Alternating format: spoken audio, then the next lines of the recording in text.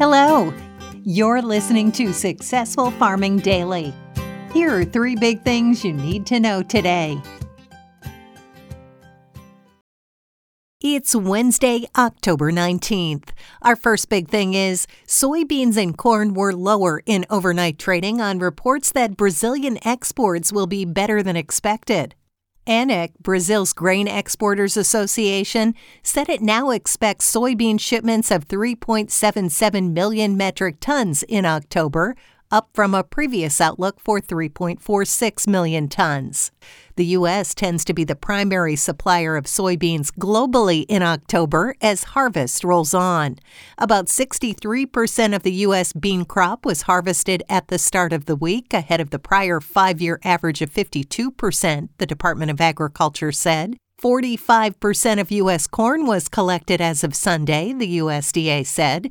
Soybean futures for November delivery fell 10 3/4 cents to $13.71 1/4 cents a bushel overnight on the Chicago Board of Trade. Soy meal dropped $2.50 to $399.30 a short ton, while soybean oil gained 0.17 of a cent to 68.91 cents a pound. Corn futures for December delivery were down 3.5 cents to $6.77 a bushel. Wheat futures, meanwhile, were higher in overnight trading as talk continues on the agreement allowing Ukraine agricultural products to flow from the war-torn country. United Nations officials had positive and constructive talks with Russian officials on extending the deal that was brokered in July, Reuters reported. Russian officials have been critical of the deal in recent weeks, putting any extension or renewal in jeopardy. UN officials, meanwhile, have insisted it's in all nations' best interests to extend the agreement. Exports from Ukraine in the first 17 days of October totaled 2.12 million metric tons of grain, down only slightly from pre-war levels, the Ministry of Agriculture said in a report earlier this week. Wheat futures for December delivery rose 4 3/4 cents to $8.54 1/4 cents a bushel in Chicago, while Kansas City futures gained 4 3/4 cents to $9.49 1/4 cents a bushel.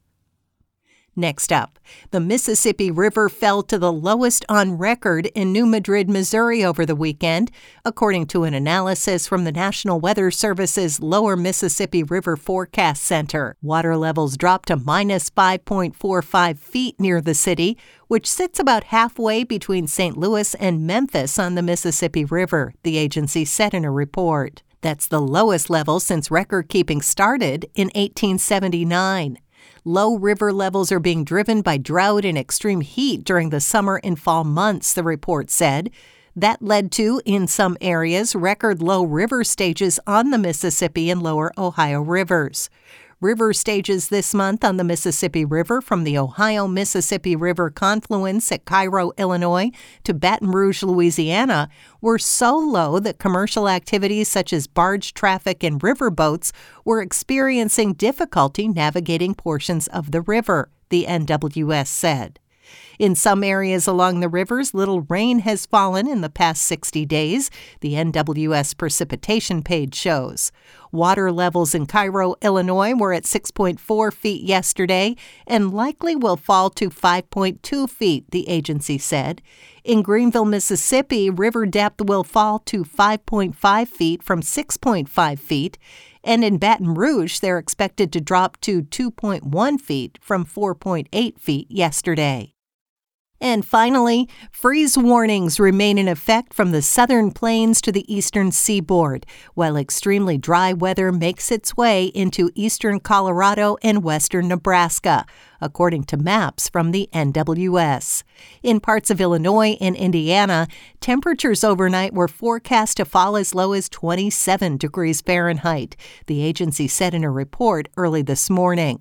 Temperatures in parts of eastern Oklahoma and Arkansas likely fell to 23 degrees. Further west, red flag warnings have been issued for parts of Colorado, Nebraska, and Kansas, the NWS said. Winds near where the 3 states meet will be sustained today from 10 to 20 miles an hour, with gusts of up to 35 miles per hour. Relative humidity will fall as low as 13%. Any fires that start will have extreme fire behavior and spread rapidly, the agency said. Outdoor burning is not advised. Thanks for listening. Follow more news on agriculture.com.